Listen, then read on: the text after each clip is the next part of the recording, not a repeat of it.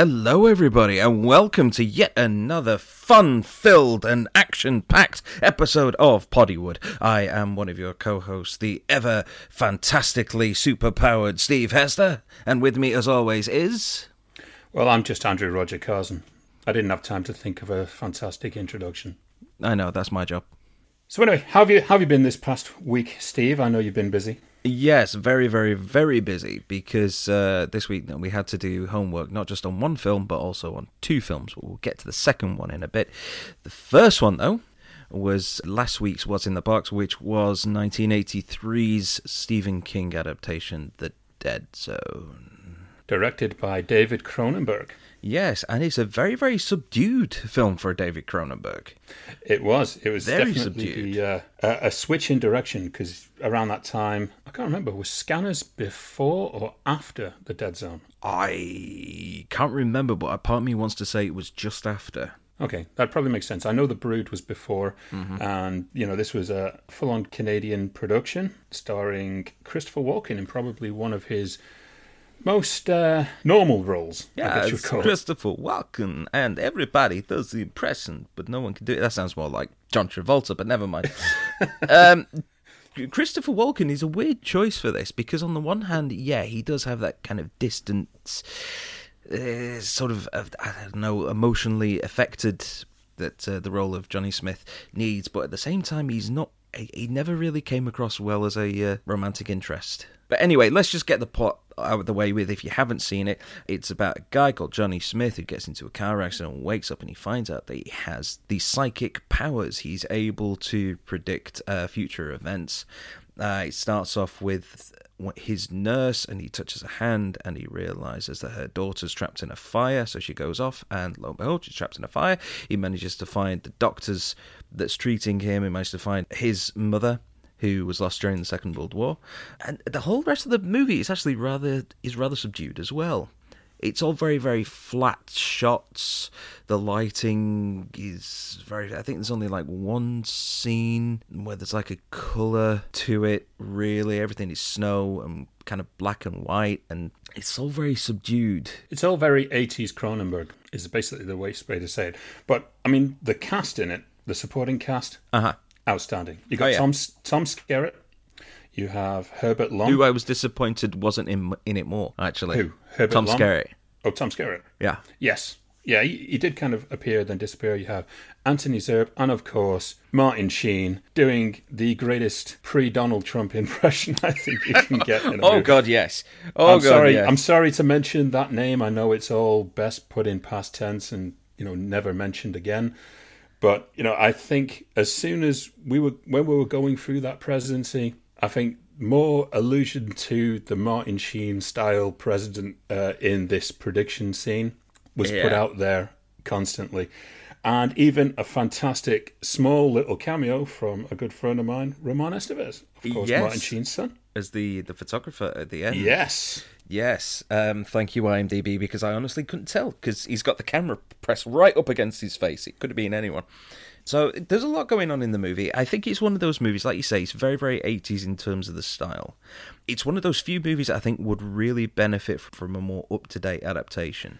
I know there was one in around about 2002. Yes, they did the TV series with Anthony Michael Hall. But I think it's one of those that would benefit from getting redone. Yeah, especially today. Yeah. Yeah. And with the amount of Stephen King properties that are suddenly seeing another resurgence, obviously you've had the sequel to The Shining in Doctor Sleep, which was a really, really well-received movie. And you're getting a lot more interest in Stephen King adaptations being redone. I know The Stand has been redone as a series recently. So... the potential is there. I think it would be an interesting adaptation brought up to speed to today. Yeah, I do think, though, that they need to kind of temper some of the Stephen King eccentric narration. There's always this weird escalation in his books.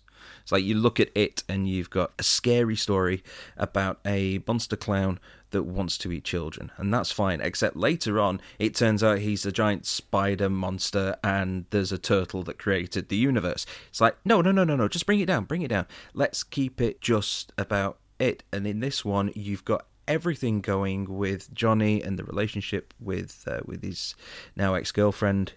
The kissing scene their little romantic scene, that comes out of nowhere, which is very, very weird. She has no problem with it either. Oh, no, it just throws herself at him. One scene, it's like, no, I can't, I've got a husband and a kid. Next bit, it's like, okay, I'm taking my top off for you. Yes, come on. I've just decided to come round and get nasty while I can, for old time's sake. While my 18-month-old infant's in the next room. Yeah, how very council estate of her. Yeah, but that then ties into one thing, because in the UK we have an age rating system mostly, and when this was released, it was an 18, and it was then re-released as a 15 with some things cut, such as the deputy sheriff's suicide with the scissors.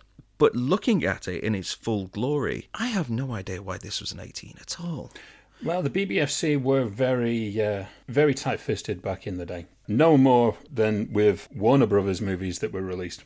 Where, to be honest, the first time that I saw a lot of the movies that were butchered by the BBFC from Warner Brothers was when I was in the States, especially Under Siege, and pretty much anything Steven Seagal was in.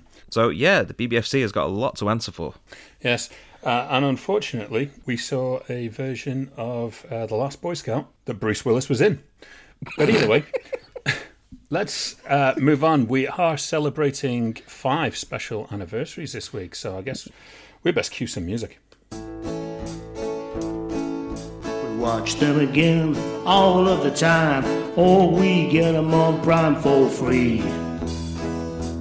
But we only know how old they are when we learn their anniversary. Yeehaw! That is so country. Do you know that that's actually supposed to be a riff on the Robin Hood and Little John song from the Disney movie? Yeah. Oodle-lally, gally, what a day. I love that film. It's so good. Hang on a minute. Someone decided to call me, you absolute bastard. Okay, that's a point off. That is a point off. You know what? This is the one time that I didn't do it. Well, you know what?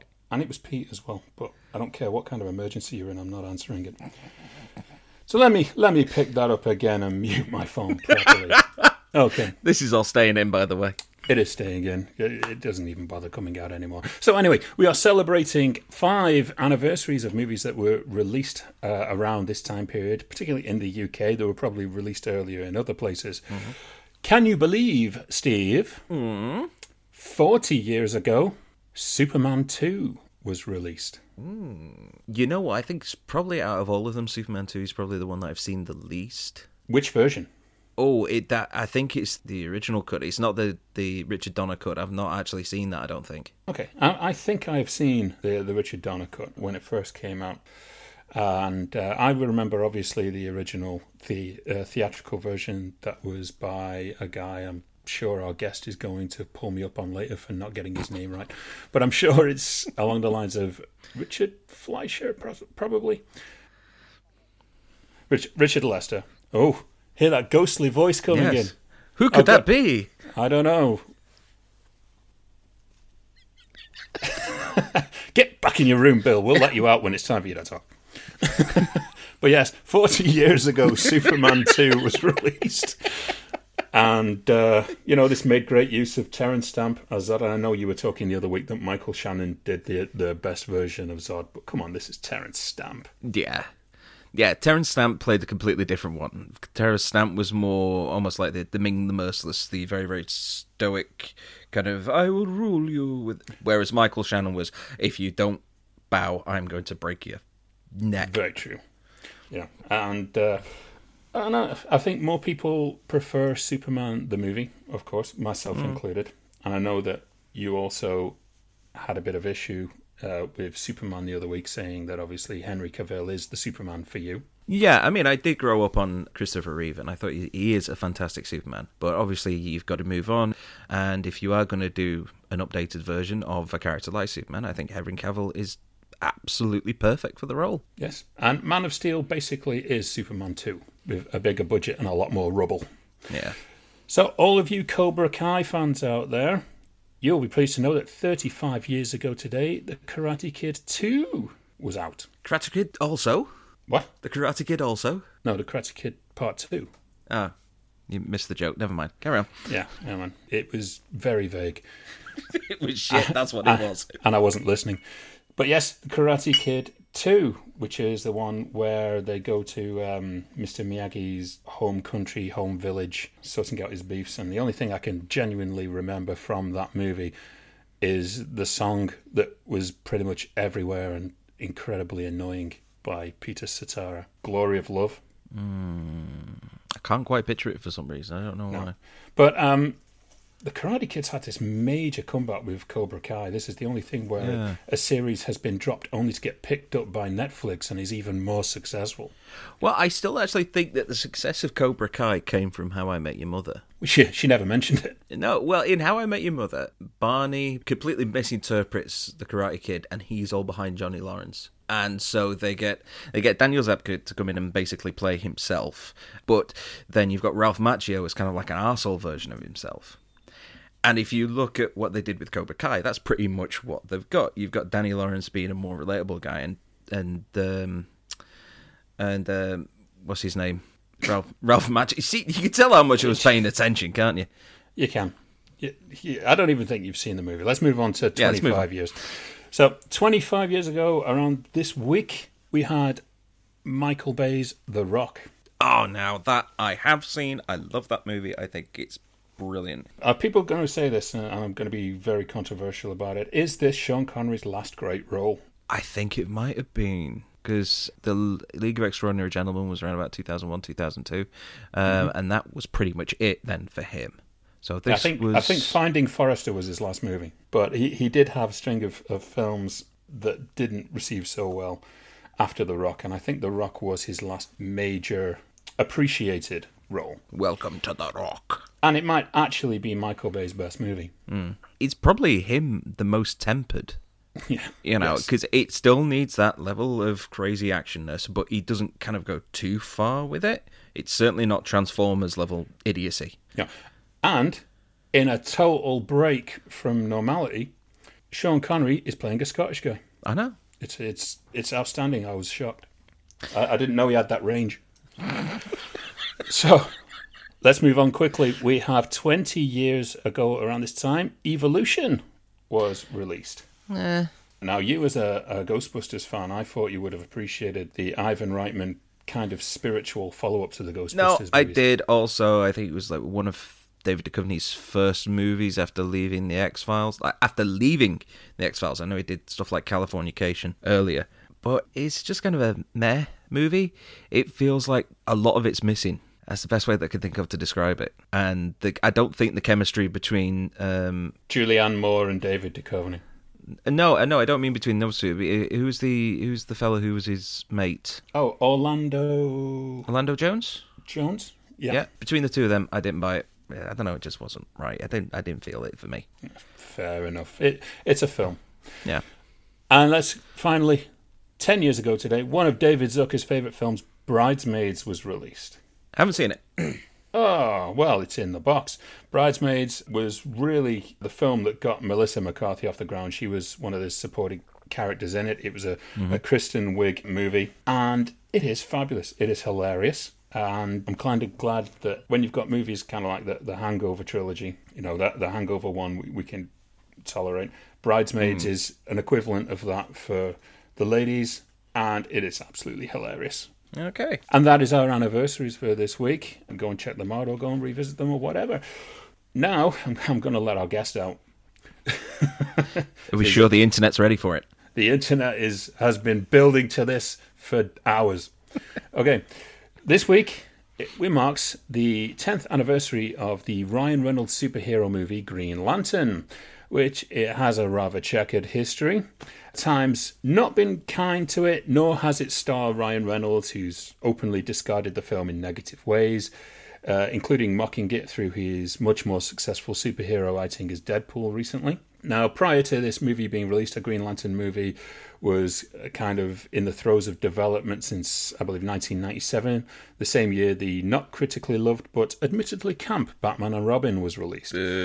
Now, seeing as absolutely anyone can add whatever they want to trivia sections of IMDb or their main Wikipedia page, we wanted to cover this anniversary by talking with an executive at Warner Brothers during those years to wade through what is true and what is outright bullshit. Green Lantern apparently was not a successful movie. Apparently it took in a box office of 219.9 million against its budget of 200 million. We'll find out if that's accurate. We've not had any sequel or reboot in the years since, but we want to discuss the story of the project without shitting on it. Hear what's true, hear what's made up, and if this really was as bad as it was portrayed online and out there in the world. And to do this, we invited a senior VP of Warner Brothers at that time, Bill Daly, to discuss this with us. Bill, how are you doing? I'm doing well. Is that the best intro you've ever had? Certainly the longest. Usually my intros involve discussions of Harry Potter and The Matrix, Troy, movies like that. Not usually Green Lantern. This is the first time anybody's ever expressed any interest in Green Lantern. So I guess I should be honored. Yes, we will take that exclusive from you, Bill. So, Bill, thank you for joining us. It's always great to kind of have you come on these podcasts with us, and this is your first appearance on Poddywood. Obviously, there's going to be more down the line for stuff like Harry Potter and Troy. Don't you threaten me. And The Matrix. Yeah. And The Matrix. And all these other movies that you're glad to have on your IMDb. But you were at Warner Brothers from before the notion of a Green Lantern movie was planned in 1997, right through to its release. And it surprises me looking into the history that the studio apparently approached people like Kevin Smith shortly after his time developing the script for the infamous Superman Reborn project. That's not strictly true. It's they approach all kinds of people. What happens is with like Kevin Smith, I don't think it was Warner Brothers that approached Kevin Smith on Superman. I think it was John Peters. And what happened was that Kevin Smith was this very hot young director who had done Clerks for no money at all. And that is always a huge appeal for the studios because they get a movie where potentially could spiral out of control, and they try to get someone who they think has the ability to contain the costs. And they approach them and say, hey, well, what do you think about this? And they'll open up the list of what's in development and ask them, do any of these things interest you?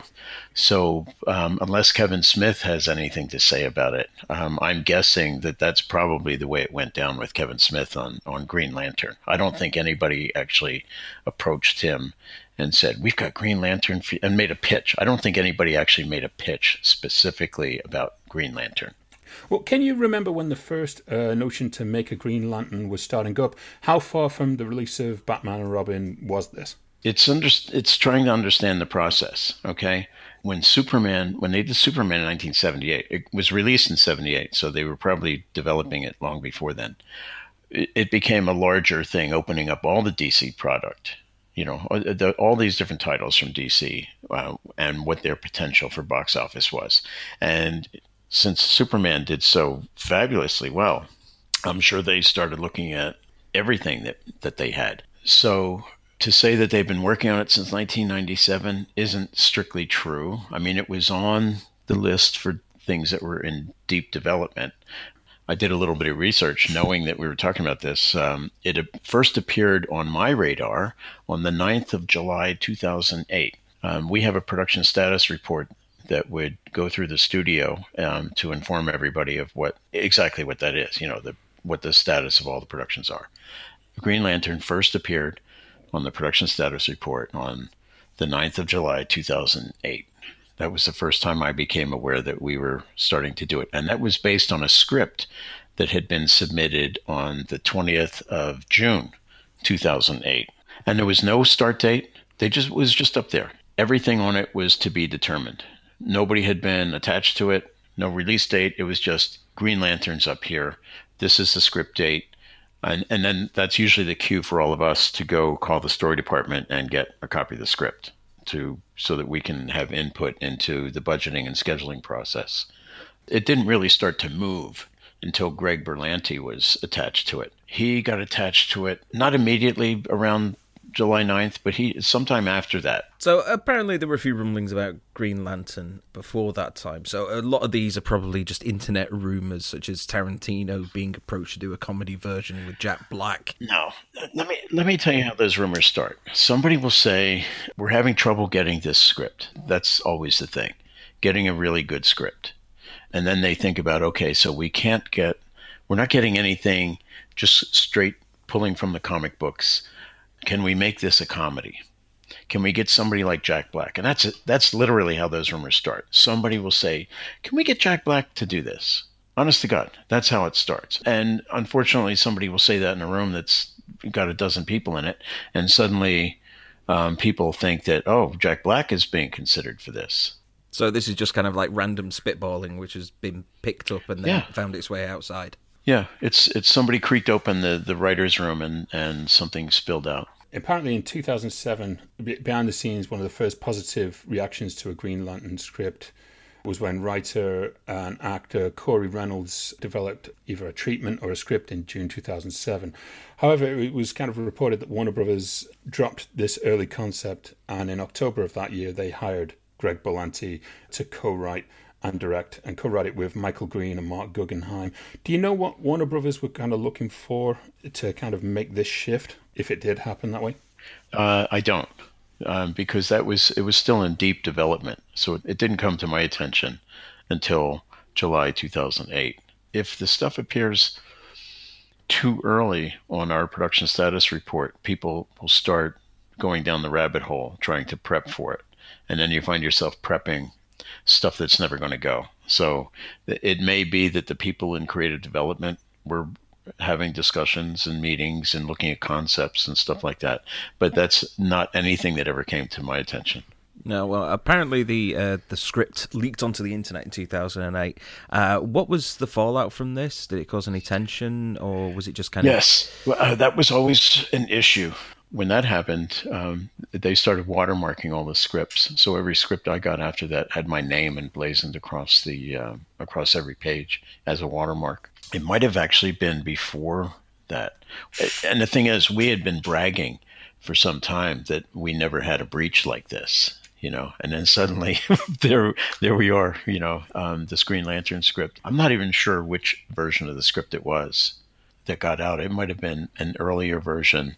And my guess is that someone was recycling it or something like that, and someone saw it and took it. I mean, that's my guess. When we had versions of scripts that we weren't going to use, rather than shred them, they would send them to the print department, who would then cut them into squares and use them as notepads, because it wasn't until later that we were starting to print things on both sides of the paper. So there was always one side of the paper, your odd number pages were always going to be blank. So they would cut them into squares and make notepads out of them. So if you scribbled a note to somebody and someone flipped it over, they'd see the portion of a script or something in the background, which would be a novelty for someone if you were sending a note. If I were sending a note to you guys and you looked at the back, I'm sure I would get a phone call or an email asking, what was that paper you were sending me the note on? But that was how we would recycle stuff. But then security became a paramount issue when we started making DVDs, because the pirates were trying to get a hold. There was a huge pirate operation coming out of Russia, and they were trying to get copies of scripts so they could do their subtitling in advance of stealing our movies. So we started shredding scripts at that point. So the one that got out there, I'm not sure that it was the real thing. Of course, whoever released it is going to say it was the real thing. Most of the stuff out there is just bullshit. So apparently by the end of 2008, Warner Brothers were gearing up to start pre-production. But in February of 2009, Greg Berlanti was off the project, and then Martin Campbell was hired to direct. What do you remember about this period and that kind of replacement? Well, Greg was also developing Life as We Know It, and the studio brought him in on an overall deal. So he was developing television as well. So he had this, and he was sort of attached to it because he had written the script. And it was one of those things where, I wrote this, and I think you can relate to this, Andrew. I wrote the script. I'd really like to direct it. I think that was the deal. But the movie languished while he was the guy that was supposed to be directing it. The script was always an issue. As I go back through my production status reports, it lists all the key dates, and then it lists issues. And script was an issue even after they were in production. Script was always an issue. And I don't know specifically what the issue was. Nobody ever asked my input on the scripts, except, can we do this at a reasonable price? Is there an alternate way of executing this? That's usually when they would ask me about a script. But Greg was doing Life as We Know It, and suddenly the cast for that film was available. Ryan Reynolds' availability was becoming more narrow because Green Lantern needed to get started because he had other commitments that he had to do. So Greg was out February 18th, 2009 is the first notation I have that Greg was no longer doing it. In the meantime, Martin Campbell had done Edge of Darkness. He delivered Edge of Darkness to us. Everybody liked it. Everybody liked him.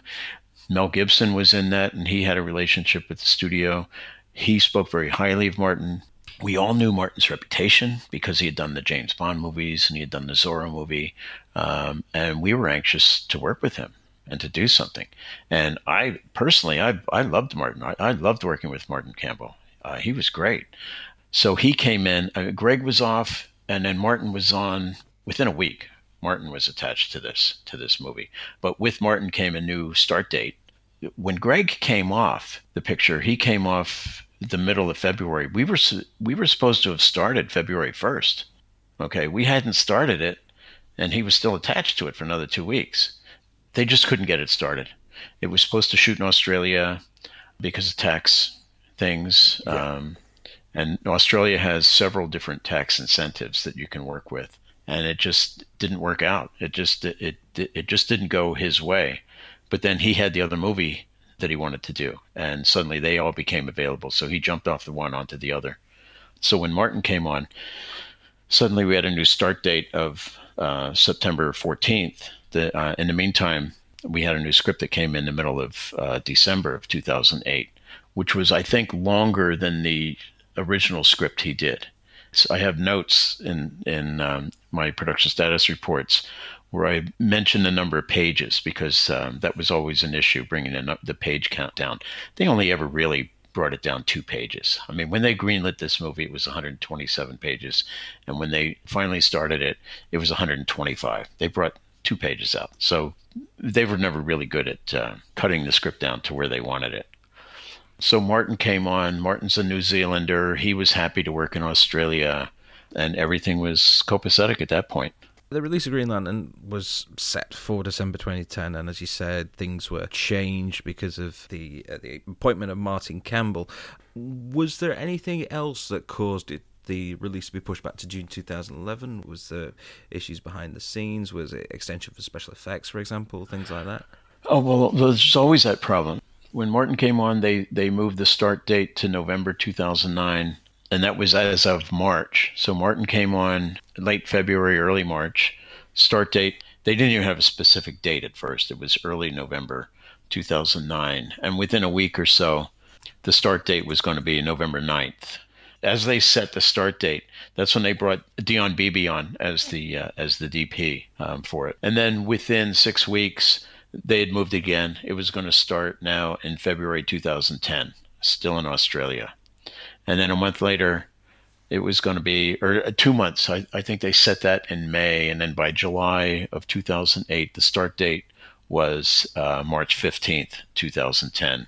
Still Australia, 125 pages and a shoot schedule of 95 days. I mean, that is enormous. A 95-day production schedule is absolutely enormous. And it sort of sat that way for a couple of months. And the Australia deal went south for whatever reasons. I don't know if it became crew availability. There's always factors you have to bring in. Whether the tax structure is still in place, whether the stage space is available, who you're going to bring on to do your visual effects, whether the cast and your key crew can even work in Australia or whether they want to. But I want to say, certainly by October, November, we were talking about New Orleans. 2 things, New Orleans and then 3D. 3D came in, and that wasn't anything the studio necessarily wanted to do. Because 3D was a frightening prospect for most directors, including Martin. He didn't want to shoot it in 3D. It was foreign to him.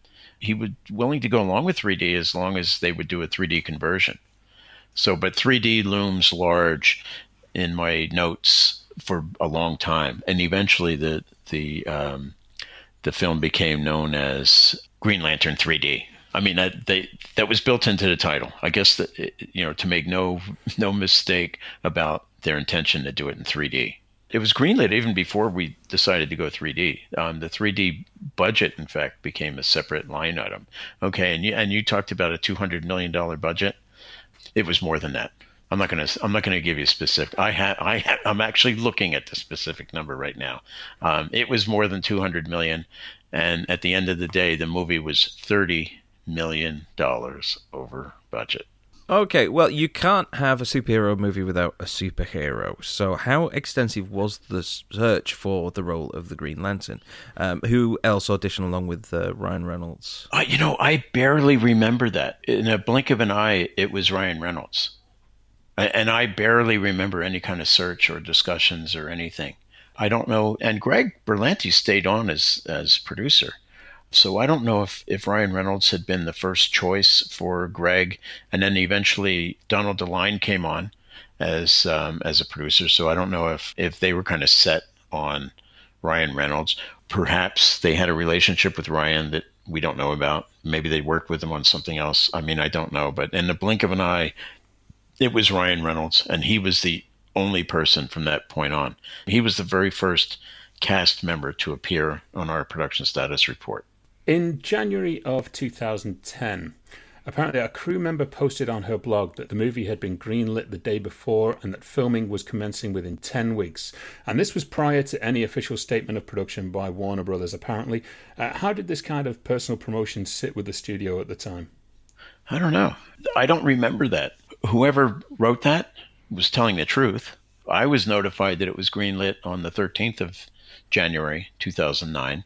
And it was greenlit and moved to pre-production. We have in our production status report, things are in development, and we don't hear that much about them. And then they're pending, and then they become pre-production. So on the 13th of January, it was in pre-production.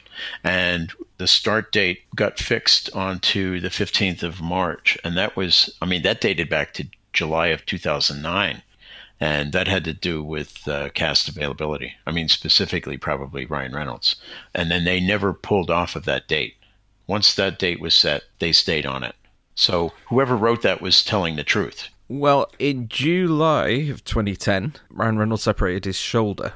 Yeah. Shooting some of the action scenes. Did this cause much concern for the progress of the movie? Was there any talk of replacing him, or was it just... No, it wasn't that severe. Separating your shoulder is not that severe an injury. I mean, it did. There was an insurance claim that loomed very large over the rest of the production.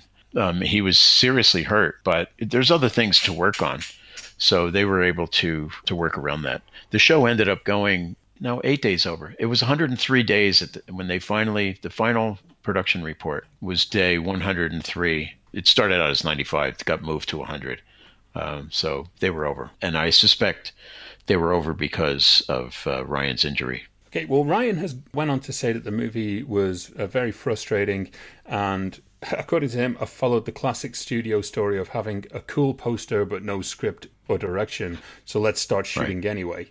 Now, it's documented here that there was building kind of pressure between Ryan and the director Martin Campbell during production. Was this evident to the people at the studio? Was there any intervention made to kind of smooth things out? No, I wasn't aware of it. It wasn't until I read that myself just this week. I wasn't aware of any tension between them. It was a hard shoot. I mean, movies like this are always hard, and tensions always rise. You should see me when I'm in the middle of production, I'm sure I will. You should see me when I'm doing location scouting, No, there may have been tension, but it was never a serious issue. Okay, Green Lantern ended principal photography in August 2010 and then went into post-production, and Jeff Johns is on record as saying that the post-effects heavy scale was daunting.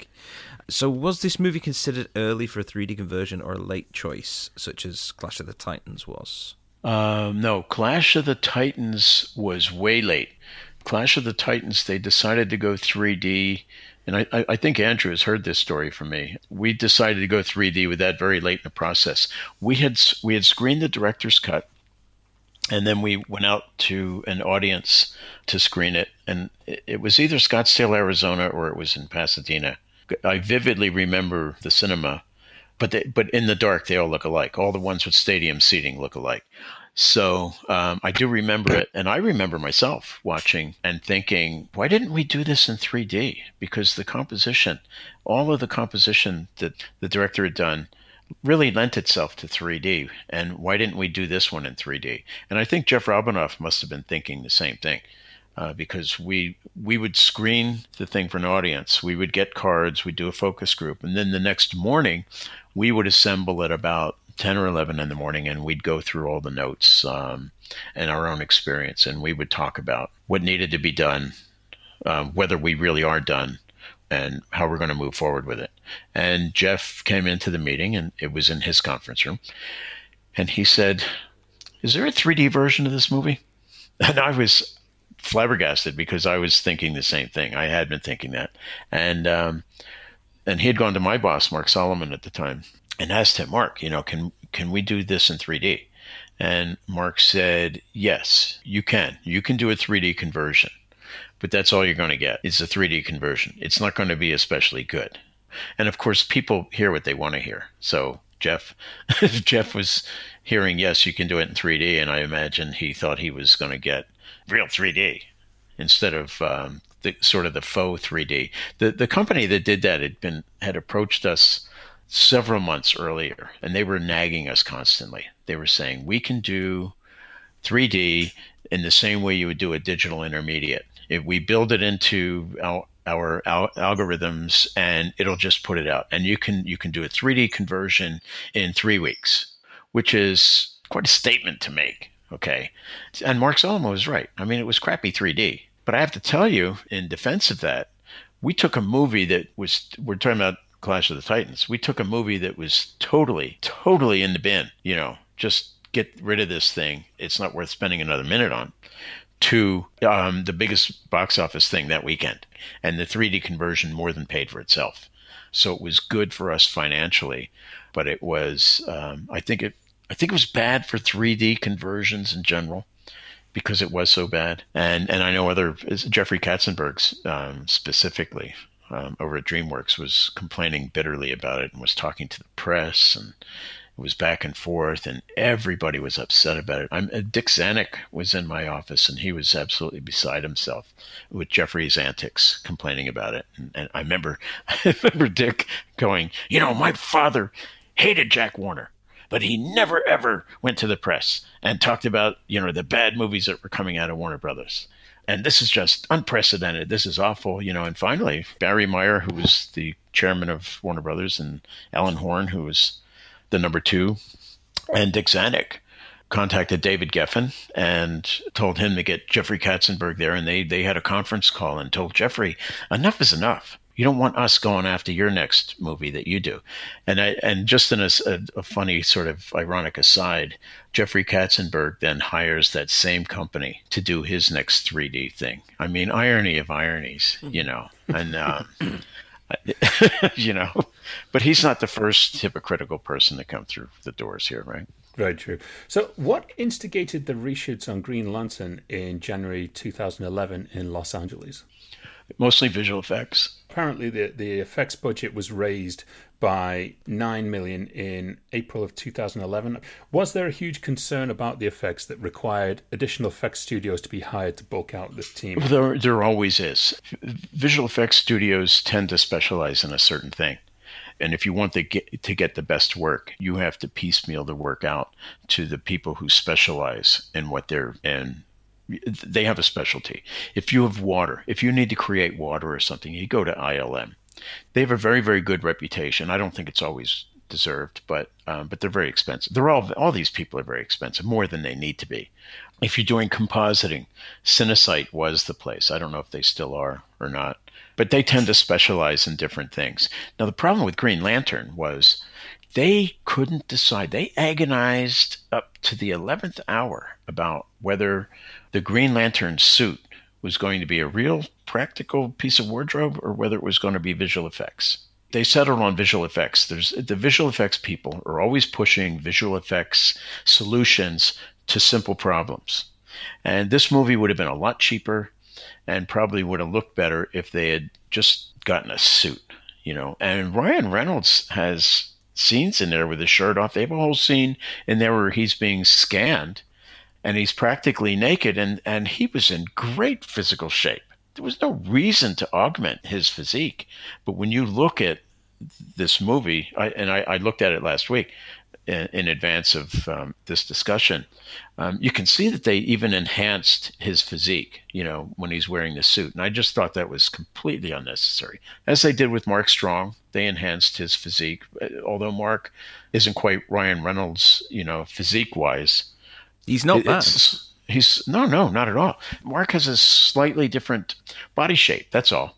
But they've over-enhanced him, I thought, in this movie. And I just, I'm one of those people who's against visual effects enhancements when they're unnecessary. I had a meeting, my very first meeting with ILM back in 1990, I want to say.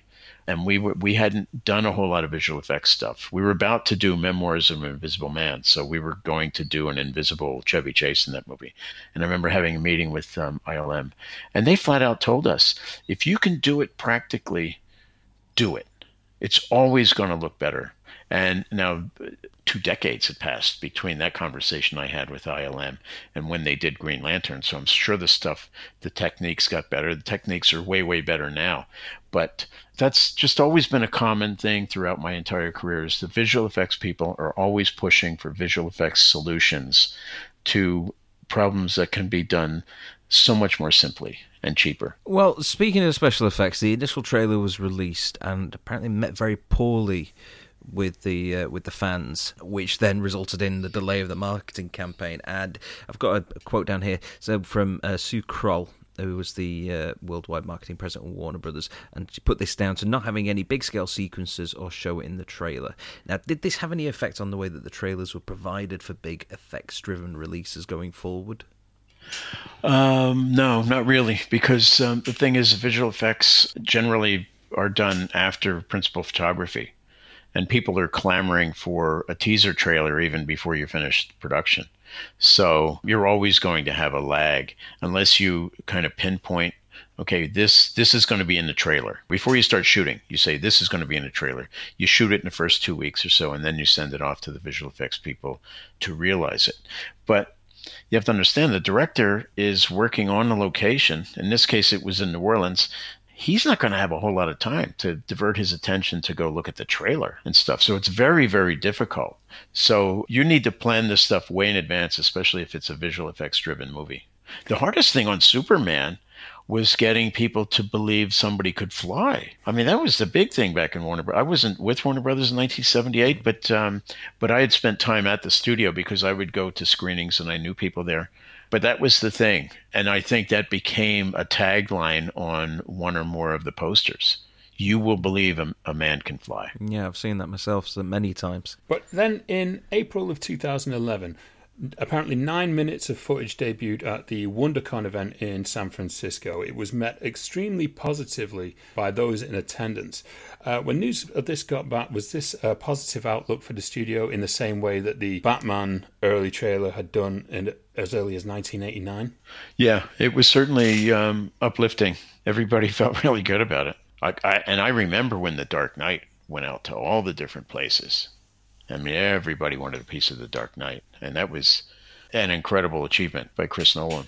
But yeah, certainly did. Yes, everybody was very optimistic about what would happen with Green Lantern. Well, on release, Green Lantern took in $21.4 million on its opening day, making it the #1 movie. However, it was then greeted with a 66.1% decline on its second weekend. Now, what was the talk around the water cooler at this time? Was the writing on the wall that this was going to be a costly flop for the studio, or did you still have hopes for it?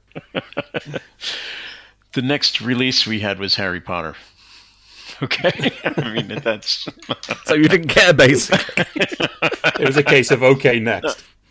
No, seriously, this movie came out, and within 2 weeks, Potter came out. Okay, you needed to get Green Lantern. You needed to get everybody that was going to see Green Lantern needed to see it the first week and a half or so, because you couldn't even get a screen after that because they were all booked with Potter. We killed our own movie in a sense. Not that Green Lantern was going to have great legs, as they say, and was going to sustain through the rest of the year or something like that. But I think the dreadnought known as Harry Potter was the next thing that came down the road. And my attention was steered towards that. I had an executive, Barbara Galbo, who was in charge of Green Lantern. And I had another executive, Elizabeth Arnold, who was in charge of Yogi Bear. And those were two projects being done simultaneously for Donald DeLine. And I was busy with Harry at that time. That was my primary focus. But the other two movies were in very, very good hands. So I wasn't worried about it. But I can't tell you specifics about the release or whatever, because I was busy. My head was elsewhere. Well, word is that Warner Brothers were obviously expecting to make it into a big franchise. And following the underperformance and the poor reviews that followed, in September of 2011, Warner Brothers abandoned the sequel trilogy plans that they had. Do you recall any of the disappointments on the executive level at that moment, the moment the fate of Green Lantern was sealed? It was very political, and it had a lot to do with Justice League, because they were trying to get Justice League done in a big way. They went through different iterations of that. And then we were developing The Flash separately. Wonder Woman was on our production status report. Wonder Woman was looming very large. That was the Joel Silver version. I don't know if Joel was eventually... sometimes these things are just on there. And as I was looking through my production status reports, you'd be amazed at the films we were doing simultaneously. Our business model was that we put out 24 movies a year. So you have to have a lot of things in the pipeline, which is why rumors and stories get out about things that are happening in development, like the Kevin Smith story, because we had all these holes to fill in our release schedule. That we're constantly tweaking things like that. So some people think they're going to be doing a movie and they don't, because we move in another direction. But I think Justice League had more to do with killing Green Lantern than anything. Why do you think that Green Lantern is derided more than any of the other movies that came out at the time, such as Catwoman or Jonah Hex, which were both equally losses for the studio? This is written down here. We have these questions that we come up with together, me and Andy, and it does say here, but Green Lantern, I believe, is a much better experience as a movie. I watched it again last night, and it actually is. It's kind of like all the pieces are there. Yeah. But they just needed just that little extra thing to just slot them into place properly. So why do you think it gets so much hate? Oh, man, what a loaded question that is. It's let me tell you, Jonah Hex is absolutely one of the worst things I ever did in my life. Warner Brothers needs to hang their head in shame on that. And that was mismanaged from the very beginning. Absolutely. We could do a whole half an hour just on Jonah Hex. And we will. Because I have to tell you that Green Lantern is way, way better than Jonah Hex. And for reasons that I will not say publicly in this forum, Catwoman is inferior to Green Lantern, although there's some things about Catwoman that I really, really like, but there's no way I can talk about that one without insulting a whole lot of people. Which was my big concern about this conversation, because I was afraid I was going to insult a lot of people, because I never liked Green Lantern. Now, I watched it last week. I watched it in 2 parts. I watched the first hour, and because I didn't want to watch it, so I put it on late at night. I watched the first hour, and I was like, if I don't go to sleep right now, I'll end up watching this whole thing. So I turned it off, and then I came back the next night and watched the rest of it. I wish I'd started it earlier and watched it the whole 2 hours, because the movie is way, way better than what I remembered. It really is. It's way, way, way better than what I remembered. The problem with Green Lantern is that there's too many villains. Peter Skarsgård is a villain for too long. Instead of that big octopusy thing, that is trying to take over the universe. Yeah, the parallax. Yeah. I don't know the lingo. I'm sorry. Big yellow octopus, space octopus. That'll do. But I think it was a mistake on the execution more than the script. I think Martin made a mistake, because Tim Robbins is a villain there at the beginning. You don't really quite figure out what's going on with him, except that he's sort of this wealthy industrialist, and somehow all these problems have been caused by him. Yeah, you had Angela Bassett also. Yep. Amanda Waller.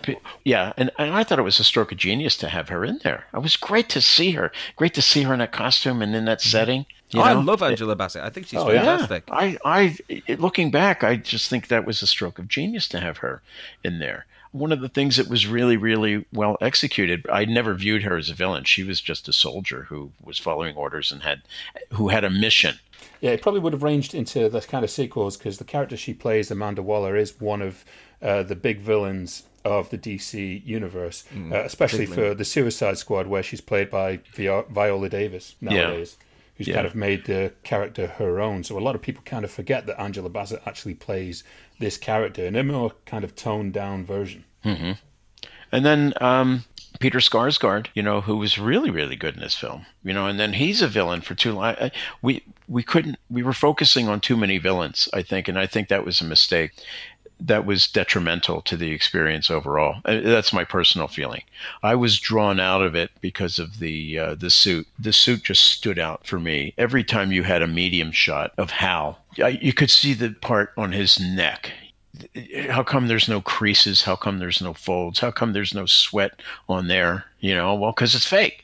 I just thought that was a mistake. The actual fact of it being visual effects drew attention to it. And you never, ever want to do that. You don't want to draw attention to your visual effects because then you're going to start to see the flaws in it. Particularly the mask. I think the mask is probably worse than the suit because... That is... It is a major distraction.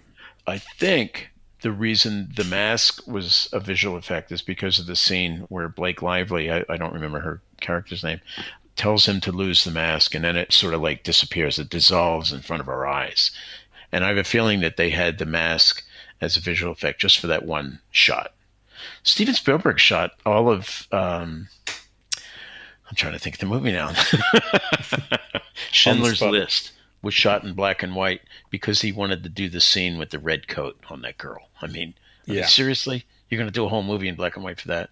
But dumber things have happened. Sometimes there are absolutely dumb reasons to do things in the movies. Green Lantern, I feel kind of bad that I've badmouthed this movie for a decade, and I really have. And there are a lot of people involved with this production that I really like a lot. I like Greg Berlanti a lot. He's a really, really good guy. I wish him all the success. Ryan Reynolds is a really, really funny guy. And I think that's one of the things that's missing from this movie is the humor. There was humor in that script. When I read the script, I was reading humor in there. And maybe it's just me sort of inducing into it, my own sensibilities. But the humor didn't really come across, even though Ryan Reynolds was making quips that were actually more witty than Sean Connery was doing James Bond, But a lot of the stuff was lost. And I can only think it was the direction or the editing. Stuart Baird, first-class editor. I mean, we had Dion Beebe and Stuart Baird doing this movie. We had the entire crew were among the best people in the world. And I would include Martin Campbell in that as well. And I really like Ryan Reynolds. I'm looking forward to seeing the Hitman's Wife's Bodyguard. That is released this week. Yeah. Also. They had pre-screenings this weekend here in LA. I missed it. I wish I had gone. Last Thursday night they were doing it. I'm hoping I might see it tomorrow. And mentioning also, Bill, about the lack of quips and stuff like that, how can you have someone like Taika Waititi in a role that is not comedic and have a really dodgy American accent?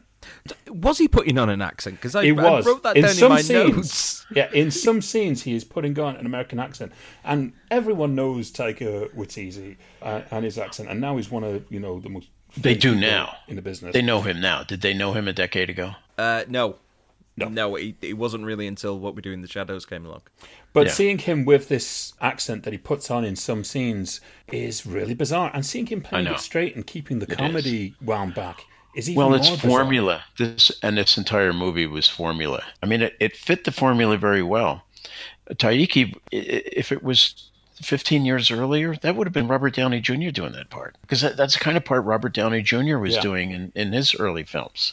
Do you see how they did his hair and everything and his wardrobe? It's like they called in and said, send over Robert Downey's wardrobe. Yeah. No, really.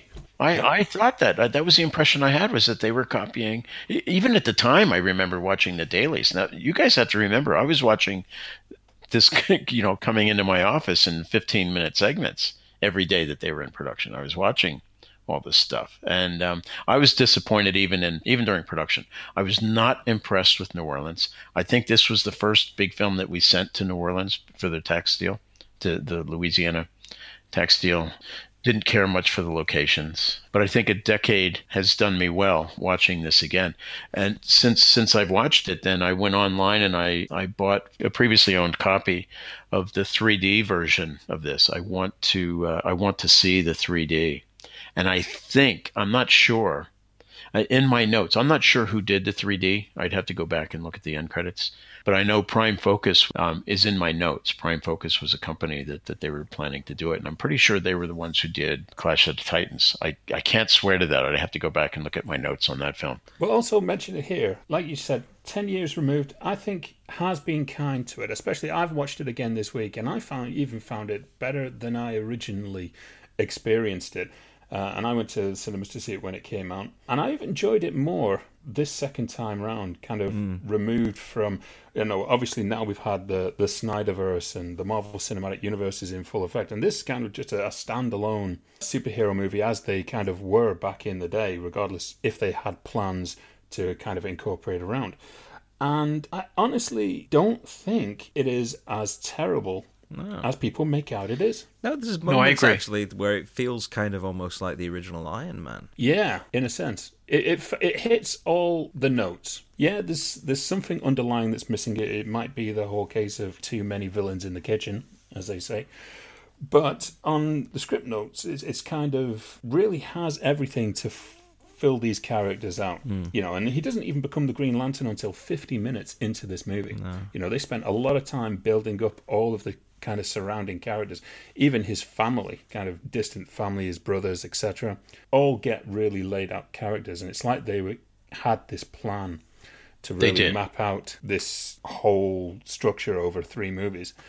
To be honest, I'm going to give it its due. It's not as bad as remembered. No, it's like all the bricks are there and all the bricks are great, but the cement wasn't quite mixed properly.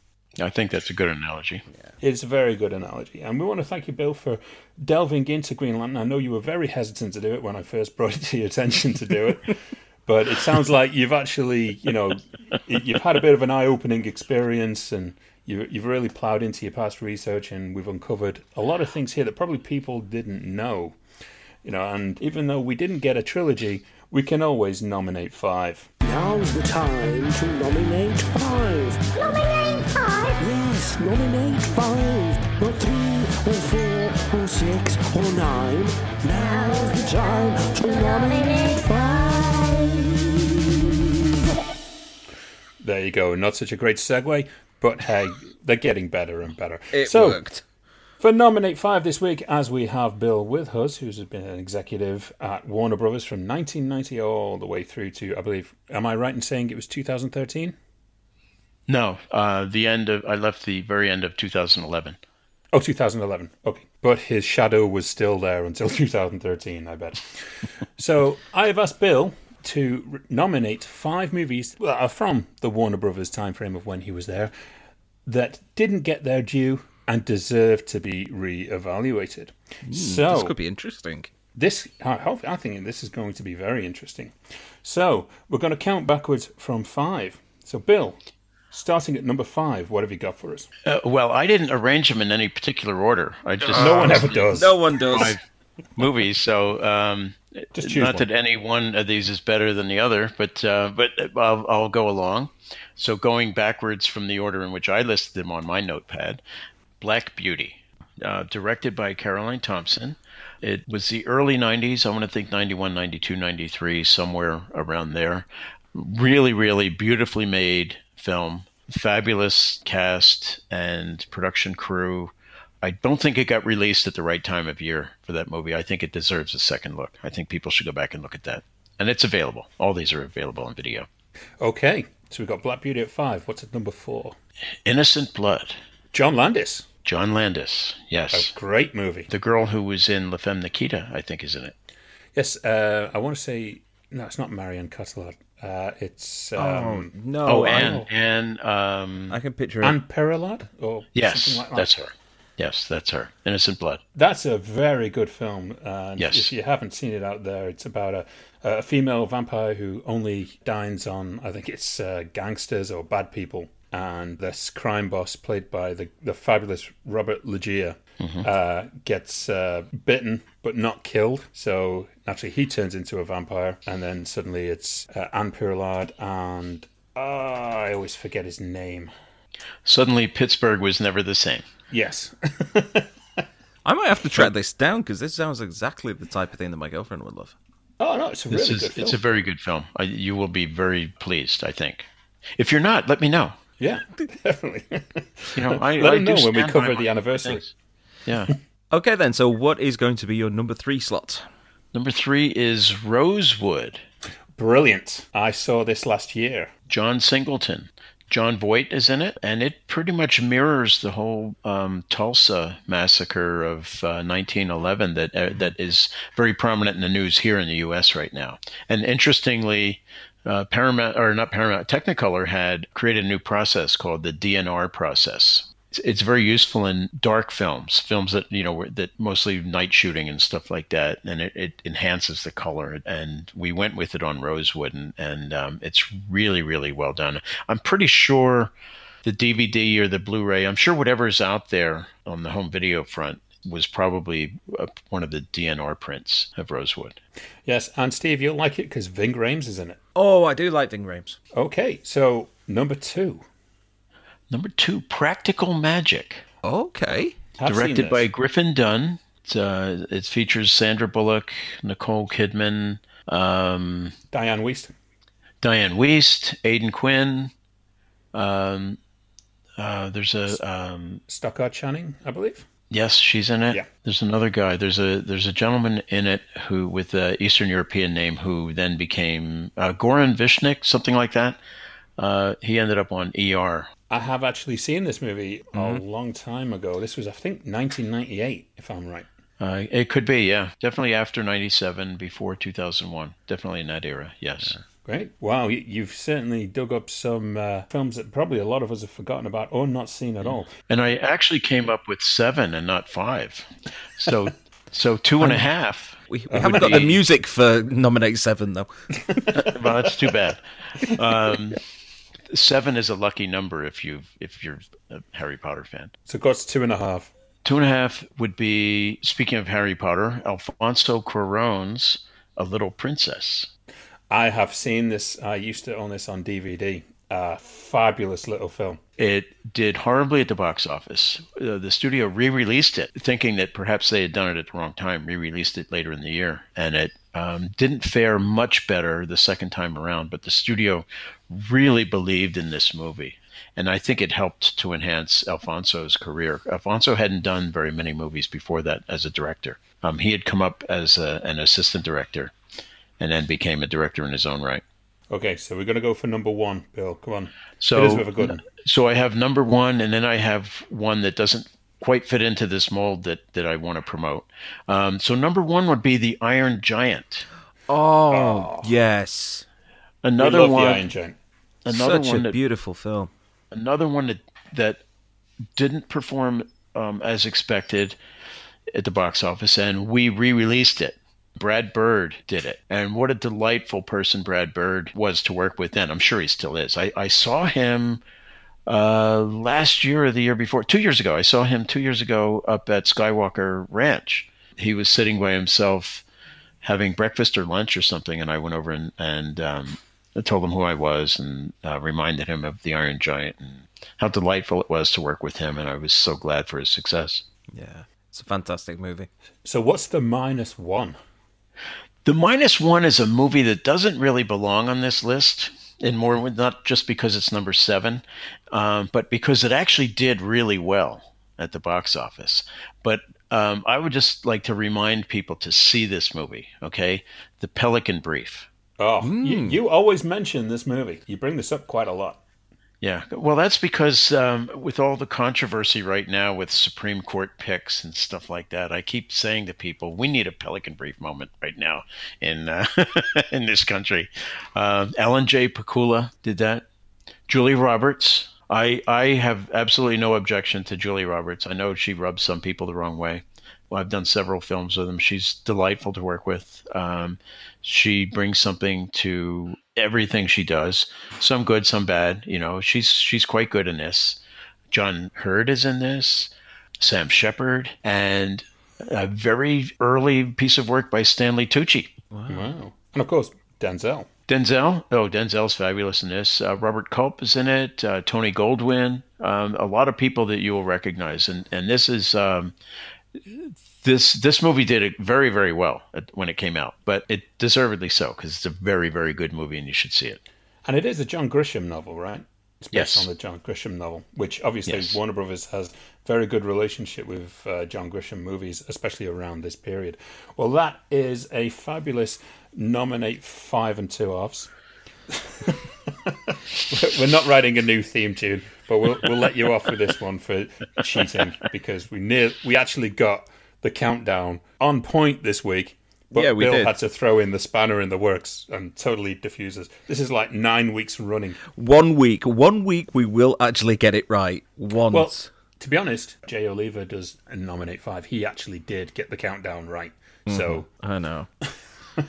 It's ridiculous. Well, It's you're good. always going to have a hard time with me. I have so much to say, and I talk over people. I apologize for the amount of editing you're going to have to do, but that's part of the cost of having me on. We know. You're We not know. going to get this much information from anybody else. That's the thing. You are a fabulous guest to have on every single time. we always learn something amazing whenever you come on. And these are the kind of stories and the information that people should be talking about on podcasts, instead of, oh, what was it like to work with her or him or this side or the other. This is where we get the facts, which is what people really need. And there's a fascinating story here behind Green Lantern that we've heard today. And in revisiting it, you know, we've discovered it's not actually as terrible as it's made Yeah, out. you made a discovery, as did I. Yeah. As did I. I'll let you know what the 3D looks like when the 3D arrives. I bought it from an Amazon seller. I don't know when it's going to arrive. They sent me an email telling me it had shipped. Something is arriving from Amazon today in my house, but I don't know what it is. I have that Amazon Alexa, and it tells me when packages are coming. So maybe this is coming. Well, Well- then, in that case, you need Oh! to tell us what's in the box. You swine! What's in the box? What's in the box? What's in the box? What's in the box? You absolute bastard! I was going to go for that one. Got to get up early in the morning to beat me on that one.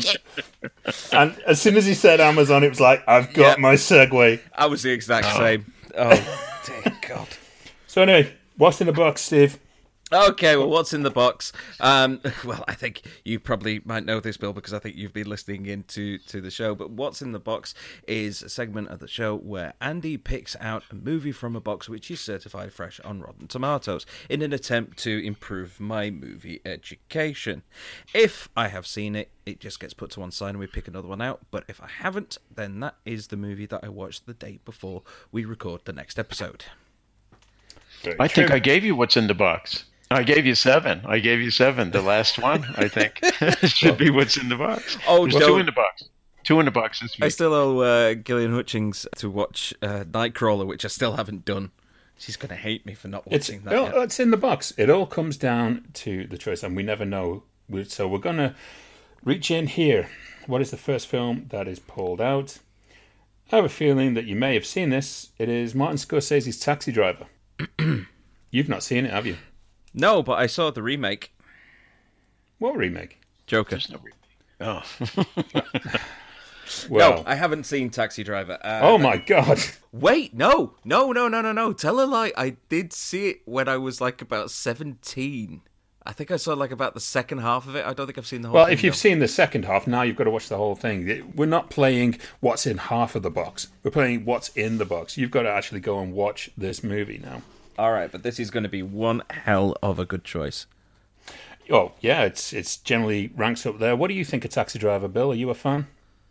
not really. I saw it before it came out. I was still in university. I was at Temple University in Philadelphia in the film program, and producers, they were taking it to various universities around our film schools because they wanted to generate some word of mouth. They knew that it was going to be controversial with the violence, specifically the violence, but the whole idea of the teenage prostitute sort of thing. So they were trying to generate word of mouth. It was a word of mouth screening, which they still have. The studios still do that. So they just want to get people talking about these things. So I saw it, and it was devastating. It was my ears were ringing at the end. I didn't know what to think. I was just stunned by what I'd seen and all the violence and everything. It was quite an experience, and it wasn't a pleasant experience for me. But I tell you, there's that one scene where Martin Scorsese. Wait. Let's not ruin it for Steve, who hasn't seen it. We're gonna get his feedback next week. Okay. Well, there's one scene in there I really, really liked that I thought was extraordinary. Okay, and we want to know what that is. So you know what it is. Well, I've already said you know what it is, right, Andrew? I have a feeling I might know. Is it in regards to a passenger that is a famous director? Yes. Yes, it is an amazing scene. He'll love it. Oh, such cloak and dagger. Secrets and whispers. That's all I'm getting right now. Well, the thing was, it was quite a surprise for us to find out who it was because this particular person wasn't a household name at the time. He has become one, and you will instantly recognize who it is. But I had to be told who it was. Is it Spielberg? No. Well, you're going to just go and watch the movie. This is not a guessing game. You have to let art flow over you. Okay. All right. Bill went and did his homework this week. You go and watch your goddamn movie. Bill. I spent hours doing homework for you guys. And we really do appreciate it. We do. Bill, thank you so much for joining us this week on Podwood. We look forward to having you on again, obviously, when another anniversary of a Warner Brothers project that you've worked with is coming up. There are quite a few up this year, so we may have you on recurring. Well, just next week, in the next week or two, there's going to be Harry Potter and Deathly Hallows. There is. There's Harry Potter coming up. There's a couple of Harry Potter anniversaries this year, actually. So, for this week, as I say, we thank you, Bill, for coming along. Thank you, Steve, for being on time. Well, it makes a change. And, well, go on, sign us out. Okay, everybody. I have been Steve Hester. He has been Andrew Roger Carson. And we've had Bill Daly. So, goodbye.